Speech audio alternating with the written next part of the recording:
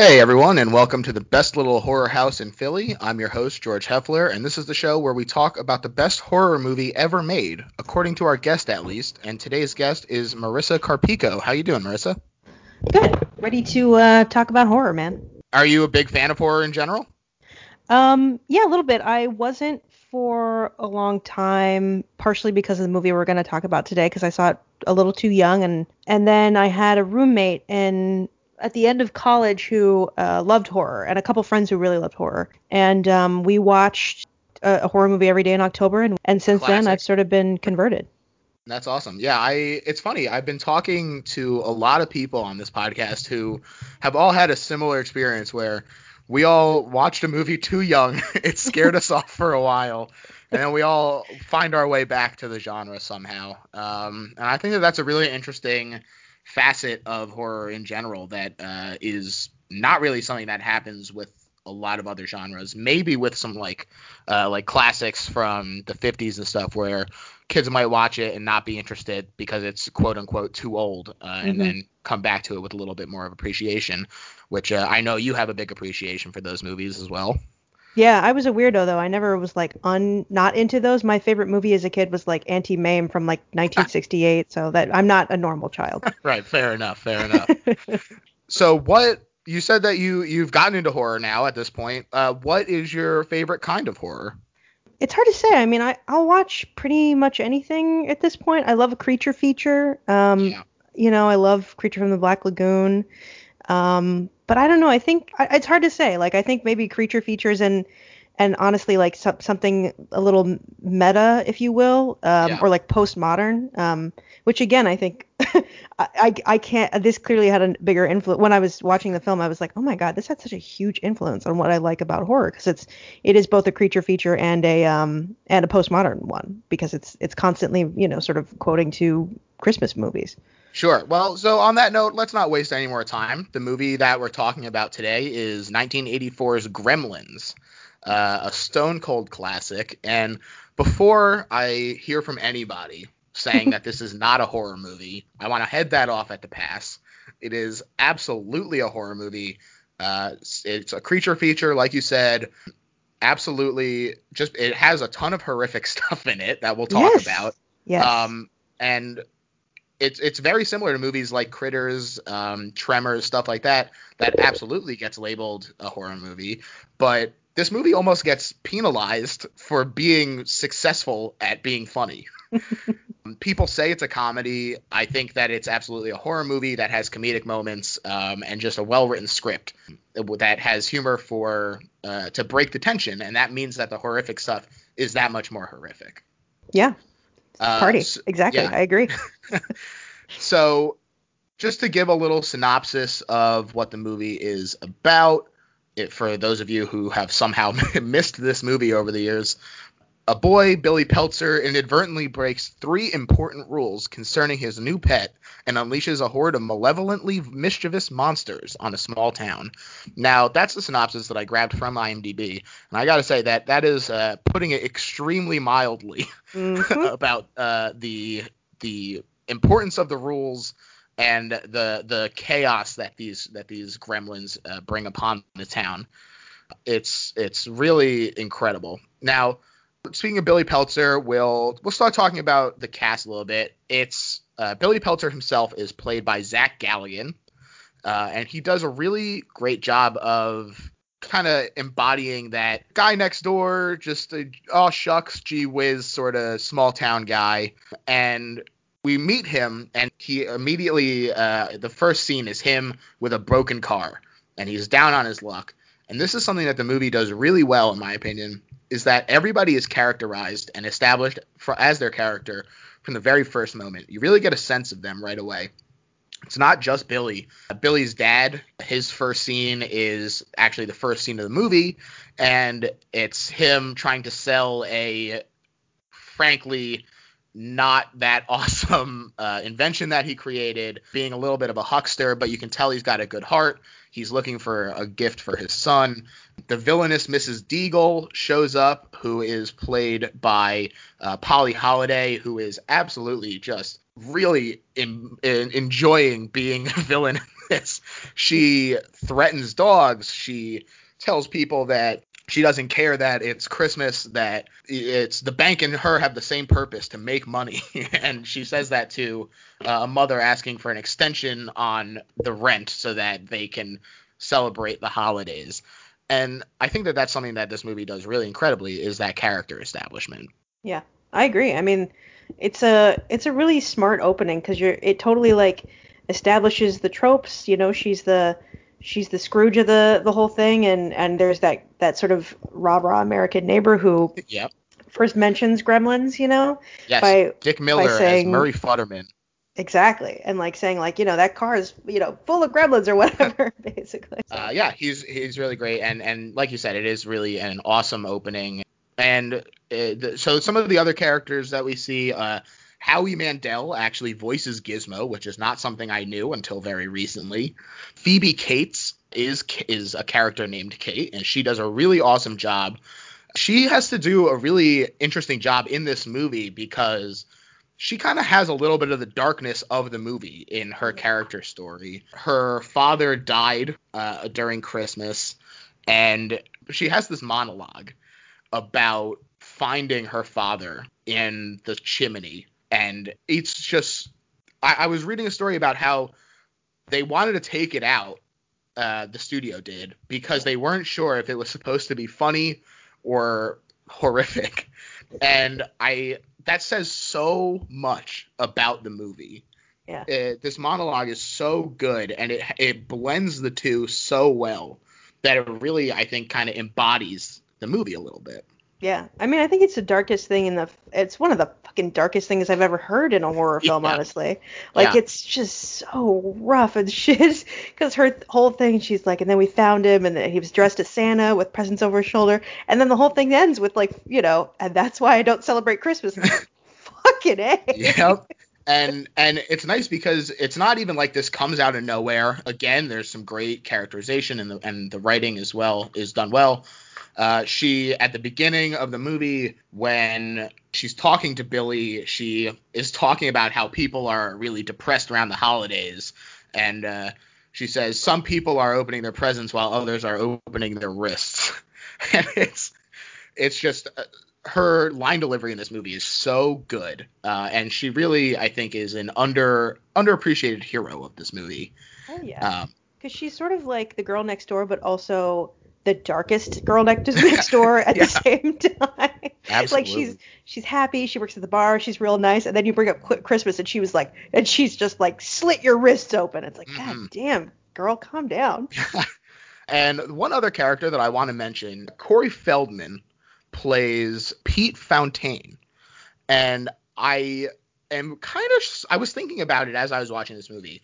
I'm a little surprised that Corey Feldman is not really acknowledged as a horror icon, but he is in so many classic horror movies.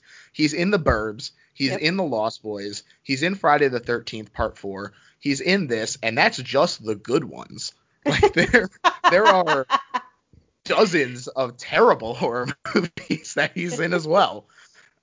So I want to give a little bit of appreciation to Corey Feldman. You know, he had a little bit of a rough patch here, but he's done a lot for the genre of horror, and I just want to appreciate him for that. Hell yeah. So we have all these characters. They're dealing with just this. So all right, let me back up. There are the three rules that I mentioned before, and the rules are: you can't get them wet, you can't put them into bright light, and you can't feed them after midnight. Now, I'm of the opinion that every horror movie needs to have rules. They don't necessarily need to be as explicitly stated as this, but if you don't have rules for your monster or your villain, then you never really feel afraid because you're just like, well, he can do whatever. They can do whatever. It doesn't matter. But by putting these rules so explicitly at the top, it really sets you up for the tension of watching them get broken. Right away, they go to take a picture of Gizmo, the mogwai who is gifted to Billy, and he cries out in pain. And you go, all right, these are serious rules. Like, he's clearly in agony from this light. And after that, they get wet, and like 5 or 6 more mogwai jump off of this thing. And at that point, you're like, well, these are like the consequences for breaking these rules are very serious. So it's extreme. Yeah. And so when it finally they eat after midnight and they start transforming into the actual gremlins, these mogwai, they go into the pupil stage first, and you are just waiting for what's going to come out of them. You know it's going to be bad. Well, because they also look like the little alien pods from the Alien series. So you're like, oh shit, something. And especially the way the practical effects here are so good, because it's like, you can see that they literally started to, molt or whatever in motion. So they're like crawling towards the outdoors, and they're all sort of placed in where they finally couldn't move anymore. It's so gross. Yeah. And I also, when they finally do eat, they turn into the gremlins, they hatch. There's more immediate characterization. This isn't just for the humans even. You immediately, Stripe, the leader of the gremlins, tries to bite Corey Feldman. So again, they're right away being, this is what you can expect from this character. Which it's the fact that it's not it's not easy to do that for people, much less for a creature that can't really talk. So really just a spectacular job. So giving credit where credit is due, this is written by Chris Columbus, who is mostly known as a director, but he has written a handful of pretty good scripts. He wrote this, he wrote The Goonies, Young Sherlock Holmes is pretty good as well. So, shout out to Chris Columbus, even though his work as a director has sort of overshadowed it. But it's directed by Joe Dante. And Joe Dante has had such a weird career in that, a lot of directors, when they kind of find their niche, they stick to it. And then you look at Joe Dante's filmography, and he jumps from Piranha to Rock and Roll High School, which is a movie that I love. It's kind of like an update of Grease for people who haven't seen it, but with 70s punk and rock. It's really awesome. People should check it out. He worked on the Police Squad TV show. He directed Inner Space, the laugh out loud comedy. It's really insane to see how all over the map Joe Dante has been. And he's had a really awesome career. He also directed The Burbs, which I mentioned before, again with Corey Feldman. So these two have really done an awesome job. And then to round out the talent behind the camera, it's produced by Steven Spielberg, of all people. Also known for his creature movies with E.T. and Jaws. Having his creative vision helping out Joe Dante and Chris Columbus, it's no wonder that this movie is so good. Yeah.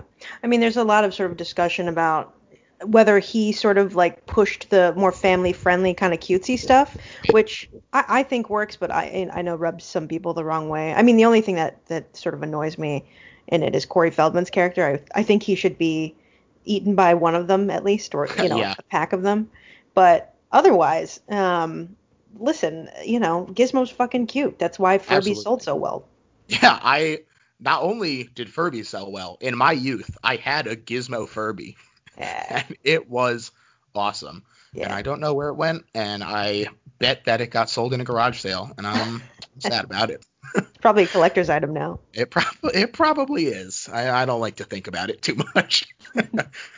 So we've talked about the behind the camera stuff, but I want to get into establishing this as a horror movie. It really, we've talked about why it's good, but the actual action in this movie is nuts. Poor Zach Galligan's mom gets the worst of it. Absolutely. She gets attacked in her own house. She has to blend up a gremlin that the blood goes everywhere. She has to stab one. Yep. And then in one of the grossest scenes I've seen in a long time, she microwaves one that just explodes inside of the microwave. It's grotesque. It's so good. I love that fucking moment. I rewound that whole scene because it's just so fucking fun and such a subversion of like you would quickly kill off a mom character in a house with something she doesn't know about. But she kills off basically all the main first batch of new gremlins, or Yeah. mogwai, that like happened from just Gizmo. Like, she basically gets all of them except for Stripe, and he's a fucker, so of course she didn't get him. Yeah, she is extremely competent. And like you said, Stripe is the only one who gets away, and he gets out into the town and starts really causing havoc. Roy Hansen, the biology teacher, who is he takes a blood test from a mogwai that had gotten brought to him by Billy, and that mogwai also turns into a gremlin, kills the biology teacher right away. Then they go and shoot Mrs. Deagle, the villain, out of the window in what is a hilarious scene, and it's very satisfying to see her get her comeuppance. Hell but yeah. The idea, like, it feels like something that could actually go wrong with one of those chairs. Like, sitting in those, I would be so nervous about it just from watching this movie, because you can't control technology. Yeah. It's on its own. So the fact that could, she has trouble walking, to clarify. So she has one of those chairs that lets her travel up and down flights of stairs, and the gremlins mess with the wiring in it, and it goes super fast, launches her out the window right in front of the cops. These inept cops in this town then literally watch a dude in a Santa outfit get murdered right in front of them. And they're like, "Hey, are you okay, buddy?" And he's like, "Hey, get these things off of me." And they just kind of roll up the window. Yeah, they roll up the window and drive away. They go, "I want to go back to the police station." You're so like, do something about these guys, especially because at this point they do know, like, they've been told about the I mean, gremlins. they didn't believe Billy when he came there and said, "Hey, there's these little monsters." They're like, "Okay, buddy, lay off the eggnog." And then, they see that Santa and they're like, "Well, he was right. I guess we better leave." Yeah. It's really funny. There's all this stuff going on, and while these horrific incidents are happening all over town, there's a really awesome score that's happening at the same time. That's a really nice blend of a Christmassy music and this eerie horror music that, again, I think really kind of encapsulates the movie in a wonderful way. That it's got all these elements, but it refuses to be boxed in. It has the Christmassy sound, but it has the darkness. It's great music. It's by Jerry Goldsmith, right? Yeah, I believe so. And it's a wonderful score. They really do a great job with it. As they're hunting down these gremlins, Billy and his girlfriend Kate are running around trying to stop these gremlins. They go into First, they see them all watching Snow White in the movie theater. And here we get a little bit more of the comedy because, God, these outfits they're in are just so cute. They're all in fun outfits. They have like little movie usher outfits on. They're eating popcorn. They have popcorn buckets on their head. They're having a good time. You're like, and you know what? The thing about it is that it's like, it makes no sense that they would have outfits and understand certain things. But you know what? It's so enjoyable to watch those little bastards, get so much enjoyment out of Snow White that, like, you don't care. It doesn't matter. That's it. Like, there's a lot of this movie that you have to kind of just be like, it doesn't matter that it doesn't make sense. Yeah. Like, everyone complains about the rule about not feeding them after midnight. Oh, isn't it always after midnight? Oh, this rule doesn't make any sense. Who cares? You get it. Neither does the water one. We're on Earth, but it does not the point. Yeah. You have to just be able to go along for the ride. And I think that people who are obsessed with the pedantry of it are doing themselves a disservice. But so they're in this movie theater. Billy and Kate set it on fire and lock them in. And you see all these gremlins trying to get out, and they're getting blown up in a huge explosion that happens in the movie theater. And once again, the only gremlin left is Spike. Spike the unkillable. Yep, because he's across the street getting some candy. He sure is. He needed a refill on his snacks. Totally understandable. And he's across the street in the department store getting candy. And Billy and Kate see him over there, and they go to confront him. Now, this entire time, Spike and Gizmo, who is our main mogwai, the initial mogwai, have been butting heads. Spike always says, Gizmo caca, in the most childish taunt perhaps ever. And you're waiting for this to come to a head. And Billy is getting threatened by a chainsaw from Spike after trying to kill him, and it looks like it's dire straits for Billy. He has a baseball bat is all he has to defend him, and that's not going to do a ton against a chainsaw. Things look like it's the end for our hero.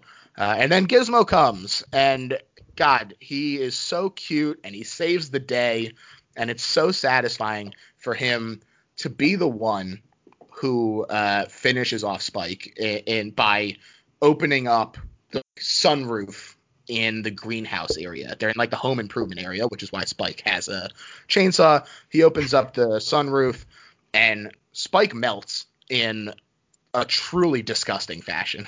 Oh, it's so gross.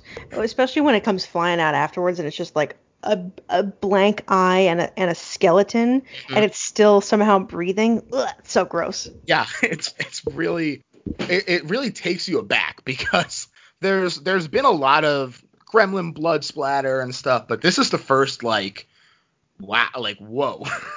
Yeah. It's something else, and it comes together in such a fun way. It all wraps up so nicely. At the end, the Chinese antique store owner comes to collect Gizmo again, and he says, I know you weren't supposed to have this, and clearly you're not ready for the responsibility, but maybe one day. And you're like, yeah, Billy's a good guy. You know, this is a crazy pet, but maybe one day he'll be prepared. And you leave very satisfied, in my opinion. Yeah, it's totally a really good little metaphor for growing up and becoming a man, blah blah blah. It's just it's charming. You know, it's using all these tropes of cinema to sort of play on our expectations and surprise us. Not too much, but I don't know. I think it's a lot of fun, and it is totally satisfying. And I'm fine with a pleasant little horror movie that you can watch with a kid who's old enough, basically. That's exactly it. Yeah. And so to that point, this movie is credited along with Temple of Doom for inspiring the PG-13 rating, which I totally get. I think that this is a perfect PG-13. It's great for kids. It'll give them a little bit of a shock. It'll scare them a little bit. But as long as they're of a maturity level that you think is appropriate, this is a great kids movie. It's a great Christmas movie. It's perfect for this time of year. You can watch it any time of year, though, and it will be satisfying no matter when. It was released the same day as Ghostbusters in 1984 and still managed to become the cultural touchstone that we know. What a day. Yeah, exactly. What a day. It's really impressive what it's managed to do. And just another fun fact about it, it was also on the same set as Back to the Future, which is one of my favorite movies of all time. Huh. Yeah. So we talked a little bit about it. There's some more horrific stuff. The Gremlins string up Barney the dog outside to try and freeze him. That's before they're even Gremlins. Yeah, that's right. That's when they're mogwais. They're just cruel at that point. Yeah, they're just monsters, little sociopaths. There's some stuff that's horrific, not related to the Gremlins. It's obviously a very economically depressed town. People have lost their jobs. It's mentioned more than once. The family, when Billy walks in, he asks his mom how she's doing. She says fine, clearly lying. Mm-hmm. She asks him how he's doing. He says he's doing well, also clearly lying. They're all lying to each other about doing okay to try and make themselves feel better. But there is really an aura in this movie that is undeniable of small town depression. Yeah, and it's a good call. I mean, there's in some ways that's like what some of the best horror does is to make to question very slightly in a way that's unexpected the idea of America as a perfect place, if you will. This the idea of this American family with 1.2 kids and a dog and seemingly a an inventor husband who's trying to, become an entrepreneur, but he's just sort of a mediocre dude, so it just never is going to happen. And how sort of, I don't know, stuck everyone feels in that sort of idea of the idyllic suburban lifestyle. Yeah, absolutely. I think that it's interesting that at one point we see they're watching A Wonderful Life, which has a similar sort of vibe in that it's very depressing in its own way. The main character is attempting to kill himself in it, and when we see them watching the movie, it's towards the end though. It's the nice part of the movie. You see them say "Merry Christmas, you wonderful old building and loan" in one of my favorite quotes ever because it's so silly. And I think that kind of hope that's in A Wonderful Life is also found here because at the end the dad sells his invention, or he trades it for a bunch of cigarettes. And Billy fixes everything in terms of taking care of the gremlins. He gets a nice compliment from this old Chinese man. Yeah, he gets the girl, realistically. He does get the girl there, much to Judge Reinhold's chagrin. Who is truly he's a wonderful asshole in this movie. He's so good. Perfect. So at the end of the day, there's so much that goes into this that creates this horror atmosphere. But that tuna hope at the end, it really is a nice cap on it. So we've talked about the aspects of this movie that come together to create the whole wonderful whole. But Marisa, I'm wondering, can you give me your thoughts on why this is the best horror movie ever made? Because a lot of people would say that this is, even though it's great for a Christmas horror movie, or it's great for a horror comedy. Why do you think this is the best horror movie of all time? Well, I think it's things I've sort of referred to already. It's the how aware of it is of its history and horror tropes and how well it uses them. I mean, there's the sort of the alien pod looking things, but there's also that reference to Invasion of the Body Snatchers right before that happens. Yeah. Where it's playing on the television and yes, the original one. Yes, right, the original one. And there's a lot of great gory shit in it.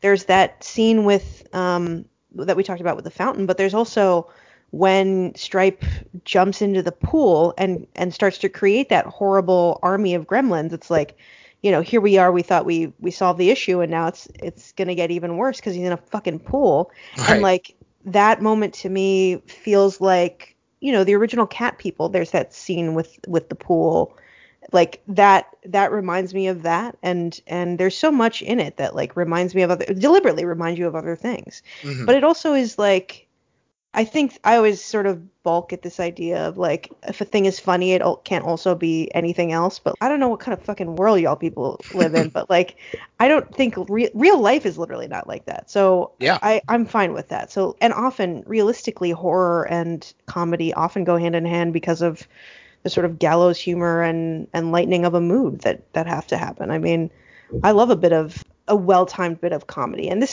I think this balances it really well, but also has some really scary shit in it. And the things that made me terrified of it when I was too young to watch it at like 5 years old or whatever it was, I think still resonate. There's this idea of the anxiety that it creates, essentially, of like, a gremlin could be anywhere. They're supposed to be, and they're so easy to create, essentially. And people are too irresponsible to not create more mogwai. That's why we have the new batch. Yeah, it's funny because they start breaking the rules immediately. Oh, sure. Yeah. All 3 rules are broken in like less than 24 hours. Absolutely. Why are the gremlins allowed to drink beer? Yes, I thought the same thing. Beer is almost entirely water. It's basically water. Here are the gremlins drinking beer. Yeah. But again, I think that's just, you gotta just go with it. Yeah, exactly. I think you're also absolutely right about horror and comedy going hand in hand. I think that's why Jordan Peele is having such great success these days. 100%. And in my opinion, I think that part of what makes this the best horror movie of all time is that it does have a lot of horrific stuff in it, but it has its own spirit as well. And I think that really shines through because it is a Christmas horror movie. a lot of Christmas horror movies like Black Christmas, like Silent Night, Deadly Night, like Christmas Evil, very mean-spirited. That's not necessarily a bad thing because I really enjoy a lot of those movies and they're fun to watch. But Gremlins is not that. It's light, it's fun, it has the scares in it, but it has this fun spirit to it that is not found in many horror movies. And the fact that it manages to do this while being family friendly, having great practical effects. I know that we already mentioned it, but it bears repeating that these effects are truly wonderful. They're excellent. They stand up so well. Yeah, absolutely. And it's funny going and watching older horror movies that relied on practical effects. CGI has its place, there's no denying it, but it really ages the movie, I think, when CGI has advanced so far, and you go back and look at movies like Blade, which are so good, and then there's a blood tornado and demons that come out and look just terrible compared to the rest of the movie. This doesn't have that issue because the practical effects hold up. They look real because they are real. Yeah, I mean, we're 35 years down the line from this thing, and it still is. It doesn't age poorly at all, the effects. You know, the closest thing that could happen would be the new pool generated gremlins are running down the street, but that shit works, man. It's fun. Those miniatures are really fun. Absolutely. So, in conclusion, it has its own spirit. It delivers the scares. It delivers the comedy. It never loses track of who it is, and that's why it's the best horror movie ever made. Yep. Marisa, I really want to thank you for coming on to talk about this movie with me. It's one of my favorite movies as well. Do you have anything that you want to plug? I'm sure I will have things coming out around whenever this comes out. Right. If you just go to thepopbreak.com, I am sure there are hundreds of reviews that I have posted. Yeah, Marisa, she is constantly working for the Pop Break, and her reviews are always great. She's also really awesome on Letterboxd. You should look for her on there as well. Thank you. I've learned a lot from her and have added several movies to my watch list based on her recommendations. So definitely check her out on. I'm always so excited when you watch something that I've seen. I'm like, oh, sweet, George is watch whatever. I want to see what he thought. Yeah, so check her out on there. You can check me out on there as well, George Heff.